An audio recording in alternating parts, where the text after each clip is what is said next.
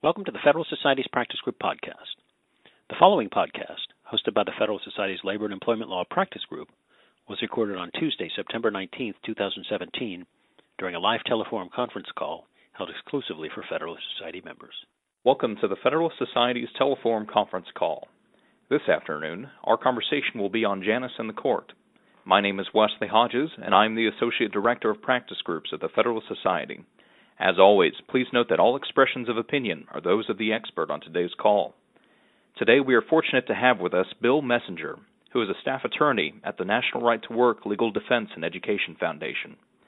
Bill will provide his remarks, and then we will turn to an audience Q&A for any questions that you might have. Thank you for speaking with us, Bill. The floor is yours. Yes, thank you, and thank you for having me on. What I'd like to do today is sort of go through the history of the case and of the issue. Of course, we're talking about Janus v. AFSCME, and the issue is whether or not Abood versus Detroit Board of Education should be overruled and public sector agency fees declared unconstitutional. My guess is many of you on this call already sort of know the issue relatively well, but for those who don't, what I'd like to do is sort of walk through the chronology of the issue and the cases building up to Janus, and then I can open the floor to questions you may have. So the story really begins, I think, with private sector labor law, in which is sort of predicated on this principle of exclusive or monopoly representation. And this is where the federal government or a state government empowers a union to speak for everyone in a bargaining unit and to contract for all those individuals, irrespective of whether any particular individual approves of that representation or not. And in many of those states, at least the non-right to work states, the government also authorizes compulsory fees, or compulsory unionism, in which the government forces the individual to also pay for this exclusive or mandatory representation for dealing with their employer. You see this under the National Labor Relations Act, Railway Labor Act in the 30s and 1940s. Well, starting in the 1950s, early 1960s, these concepts were started to be applied to public sector employees. Same concepts. The difference, of course, now is that on the other side of the bargaining table, instead of a private sector employer, you have the government. So public sector employees are being forced to accept a union representative for dealing with the government, and then in many situations also being forced to pay for that representation vis-a-vis the government. That raises some relatively obvious First Amendment issues, dealing with compelled speech and compelled association for purposes of lobbying the government or for political activities. And these issues first came to a head in a case called Abood versus Detroit Board of Education, and that was in 1977. And the question there was straightforward. Could public sector school teachers be forced to pay a union as their exclusive representative for dealing with a school board? And what the court held was that the employees could be forced to pay for the union's expenses related to collective bargaining, but not for expenses unrelated to collective bargaining that the court declared political. So what the Abood court did was really to create this dichotomy between collective bargaining activities on one hand, which public employees could be forced to pay for, and political or ideological activities on the other hand, which the First Amendment prohibited, forcing those employees to pay for.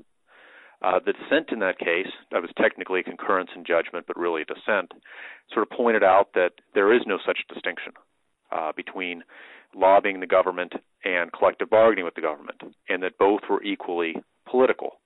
The dissent also criticized the majority for failing to apply either exacting or strict scrutiny to these compulsory agency fees in the public sector, because Abood didn't appear to apply any form of scrutiny whatsoever to compulsory fees for collective bargaining.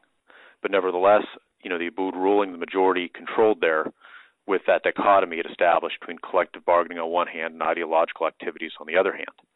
And so that was 1977. And between 1977 and about 2012, there was a great deal of litigation dealing with exactly how to implement Abood. The court struggled with exactly how do you separate expenses between related to collective bargaining and not related to collective bargaining, like union litigation expenses and organizing expenses. A great deal of amount of litigation on that, including a split Supreme Court decision in Leonard. There's also a lot of litigation on exactly what kind of procedures does a union have to follow if it exacts compulsory fees from employees, because obviously there's a great deal of opportunity for abuse there. And the Supreme Court in Hudson ultimately established the system where the union had to provide certain financial notices and certain opportunities to object and challenge. And there was a great deal of litigation regarding union compliance with those procedures and also exactly what procedures were required.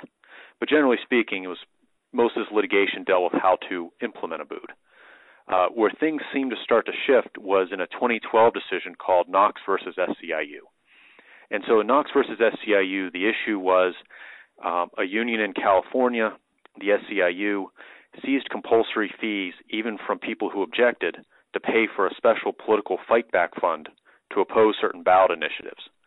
And the employees there said that the union should have given these people an opportunity to object and shouldn't have forced them to pay for it, this special assessment, in addition to union dues. The Supreme Court ultimately took the case, and what the court did, it ultimately held what the union did in that case to be unconstitutional, but more importantly, in the big scheme of things, the court said a couple of things in Knox. The first of which it called a bood an anomaly amongst its constitutional jurisprudence and criticized some of the past holdings that had followed a bood, including whether or not objections were required to paying compulsory fees. And Knox also made explicit for the first time that compulsory fees were subject to what's called exacting constitutional scrutiny, which means the fee had to at least satisfy a compelling state interest and be the least restrictive means to satisfy that interest, which is a type of scrutiny that a bood itself didn't apply. So in looking at Knox was sort of the first indication that the Supreme Court was looking to reconsider a bood in the cases that had followed it. So after the 2012 decision in Knox, the next case up was Harris versus Quinn. Harris was actually already pending at the Supreme Court while Knox was there, and was granted after the Knox decision. And the issue in Harris was a little bit different. It didn't deal with public employees. The question was could individuals who were not full-fledged public employees, in this case Medicaid providers, be forced to pay compulsory union fees? Because what the unions had done in Illinois and some other states is declared individuals who weren't actually employed by the state but merely received state monies to be public sector employees solely for purposes of unionization and compulsory fee exactions. And so the issue in Harris was that constitutional? And what the petitioners in that case argued were really two things. The first is overrule a bood completely. It shouldn't apply to anybody. Or if you don't overrule a bood, at least hold it doesn't apply outside of the employment context. So those are the two sort of arguments made to the court. And what the Supreme Court did is first, it strongly criticized a bood. It gave about 6 reasons why a bood should be overruled. However, the court didn't actually go that far in its holding. What it held is, well, we don't have to overrule a bood today to issue the decision in this case, which is that these particular individuals, these non-employee providers, cannot be forced to pay compulsory union fees. So the bottom line of Harris was strong criticism of a bood, but only held that a bood cannot be applied outside of the employment context. So that was the holding in Harris. That was 2014. The next case to come before the court was Friedrichs versus California Teachers Association. Friedrichs was filed after Knox but before Harris. And Friedrichs plainly brought the issue up of should a bood be overruled and public sector agency fees be declared unconstitutional. The case, the lead plaintiff in the case, Rebecca Friedrichs, was a school teacher in California, and she and her coworkers, much like the teachers in a bood, again, challenged the compulsory fee regime. The Supreme Court took the case and heard oral arguments in January of 2016. In those arguments, most commentators on both the left and the right thought it quite likely that the Supreme Court was probably going to overrule a bood and hold agency fees unconstitutional, at least based on the oral argument, which you can only predict so much from, but that was generally the popular opinion at the time. However, 1 month after the oral argument, roughly, Justice Scalia passed away, and that left the court deadlocked at 4-4. And so ultimately, the court affirmed the Ninth Circuit decision in Friedrichs on a 4-4 basis, being deadlocked. The Friedrichs petitioners requested a rehearing, but that was denied. Now, since that time, that decision and the rehearing was denied in June of 2016. Obviously, there's been a presidential election, and now Justice Gorsuch was confirmed to the court in the spring of 2017. So the next case, sort of on its way up, sort of a follow-on to Friedrichs and Harris and Knox, is the case we're talking about today, which is Janus v. AFSCME. The case, the lead plaintiff is Mark Janus. He's a state employee in Illinois. Illinois has compulsory unionism amongst its public sector employees. The background of the case is sort of interesting. While Friedrichs was pending, Governor Rauner, newly elected at the time, basically filed his own lawsuit saying that the state's compulsory unionism statute was unconstitutional, it was going to be overruled in Friedrichs, and he sought injunctive relief freeing him of his obligation to enforce that statute against his employees because he thought it was unconstitutional. Mark Janus and two other employees intervened in that case to make the same argument. What happened eventually is that Governor Rauner was dismissed from the case for standing reasons, leaving the employees the only individuals left in the case after Governor Rauner was dismissed. Then after the appeals, ultimately it led to a petition for certiorari with the Supreme Court for Mr. Janus. That has been fully briefed over the summer, and right now the Janus cert petition is scheduled to be conferenced on Monday, September 25th. So most likely there will be a vote on Monday on whether or not the Supreme Court will take Janus. We don't know for sure when the orders will come out, but at least according to SCOTUS blog, its calendar is listed September 28th as the day at which orders will be issued from that conference. So we may find out right around Thursday morning whether or not the Supreme Court takes Janus. And if they do, Janus will squarely present the question of, are agency fees constitutional and should Abood be overruled?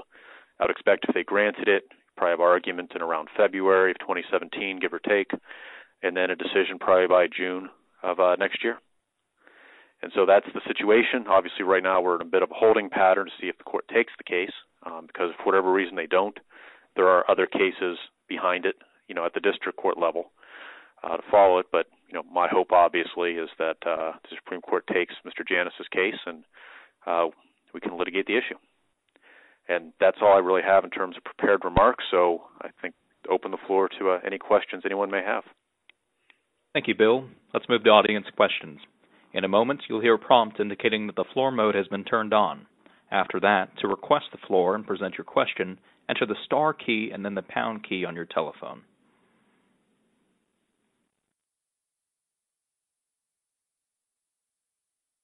When we get to your request, you will hear a prompt, and then you may ask your question. We will answer questions in the order in which they are received. Again, to ask a question, please enter the star key and then the pound key on your telephone keypad. While we wait for any questions from the audience, Bill, curious, how do you see the case coming down if the cert is granted? Well, it's always hard to predict. What we do know is Harris was a 5-4 decision. And then in Friedrichs, the ultimate vote was 4-4. So at least 4 justices there would have overruled the Ninth Circuit, which had upheld Abood. Now, of course, exactly on what grounds those 4 justices would have overturned the court, we don't know. So at least in terms of the current justices, other than Justice Gorsuch, we have votes from Harris and Friedrichs as to where they stood, at least in those cases. Justice Gorsuch's opinion, he hasn't weighed in on it one way or another yet. So that's sort of the lineup. I'll let everyone sort of speculate to themselves, how that'll probably play out or if there's any changes of heart. But that's the way it looks. Thank you. Let's move to our first audience question.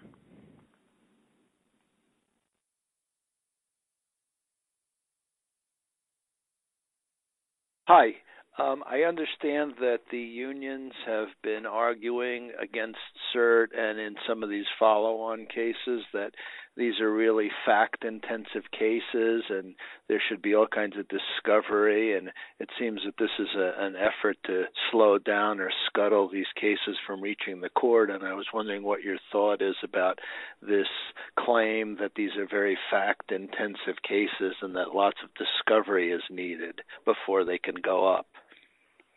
Yes, and the question is certainly accurate. The unions are trying that in district court cases, in a California case called Yohn versus California Teachers Association, and a Pennsylvania case called Hartnett. The unions are trying, in some cases succeeding, in dragging those cases into discovery. For no other reason, obviously, than to slow them down and to delay them. I don't think that any discovery is really needed. I mean, first of all, at the most basic level, until the Supreme Court rules on the legal question, you don't know what facts are relevant. In other words, right now, Abood is the law of the land, so unless the court says Abood, turns on this fact or that fact, it'd be impossible for a district court really to conduct any sort of fact-finding without knowing what facts are legally relevant. And then at least based upon prior decisions, I think all facts are sort of in the record. I mean, it's rather, straightforward as to, what issues are out there. The big question is collective bargaining political? Does it concern political issues? And I think all one has to do is look at, the subjects of collective bargaining, and it becomes, readily apparent very quickly that a lot of this bargaining concerns issues that are very important, political concern. And that's particularly true in the Janus case. There's a long record from an Illinois Labor Relations Board decision about the conduct of bargaining between AFSCME and the state, and the kind of numbers they're dealing with in terms of pension costs and such, make rather clear that, yes, this bargaining is, political in every sense of the word. So I don't think that, factual discovery in general is needed for the court to reconsider Abood, especially considering Abood was decided on the pleadings, as was Harris. But even to the extent some facts are needed, Janus has a particularly good record. Thank you, caller, for your question. The queue is currently open for the audience. So in the meantime, just want to say that our next Teleforum conference call is scheduled for Wednesday, September 20th at noon Eastern, so tomorrow. It will be about Jeremy Rabkin and John Yu's new book, Striking Power, How Cyber, Robots, and Space Weapons Change the Rules for War. Please keep an eye out for these emails announcing upcoming Teleforum conference calls. And you can also access our website for a calendar of upcoming Teleforum calls, as well as a catalog of podcasts of previously recorded calls you can listen to at your pleasure. Bill, what would you say this would mean for teachers' unions? Well, it would mean quite simply that they just basically become voluntary organizations, much like almost every other organization in the country. And so I think that, if you look at this, big picture, what we're talking about at issue in this case is really an extraordinary type of authority to grant a private organization the power to force people to support it, whether they like it or not. And if that's taken away, it's the only real change is teacher unions become voluntary associations, just like every other type of lobbying or political association. And in terms of what impact it has on them, it just becomes a question of, how much support do they really have, amongst their membership. And if they truly are performing, a valuable service that their members like, my guess is, their membership will stay up. If they're not, their membership may go down. But the real question is, is it voluntary? So, ultimately, at the end of the day, that's, I think, is the most important thing, is the right of the teachers to choose whether or not they support the union. The ultimate effect it has on a teachers' union, it's tough to tell and will probably vary. But I don't doubt they'll be going anywhere soon. Thank you, Bill. Is there anything that you'd like to cover or close the call with? Not necessarily. Right now, it's wait and see, as I said. It's conferenced on Monday. Hopefully we'll have a decision by Thursday, if not earlier. And so we'll see if the court takes the case. If so, obviously a very, exciting opportunity for worker freedom. And if not, there's, be very disappointing, but we'll just go from there. Well, on behalf of the Federalist Society, I'd like to thank our expert for the benefit of his valuable time and expertise today. We welcome all listener feedback by email at info@fedsoc.org. Thank you all for joining us. This call is now adjourned. Thank you for listening. We hope you enjoyed this Practice Group podcast. For materials related to this podcast and other Federalist Society multimedia, please visit the Federalist Society's website at fedsoc.org/multimedia.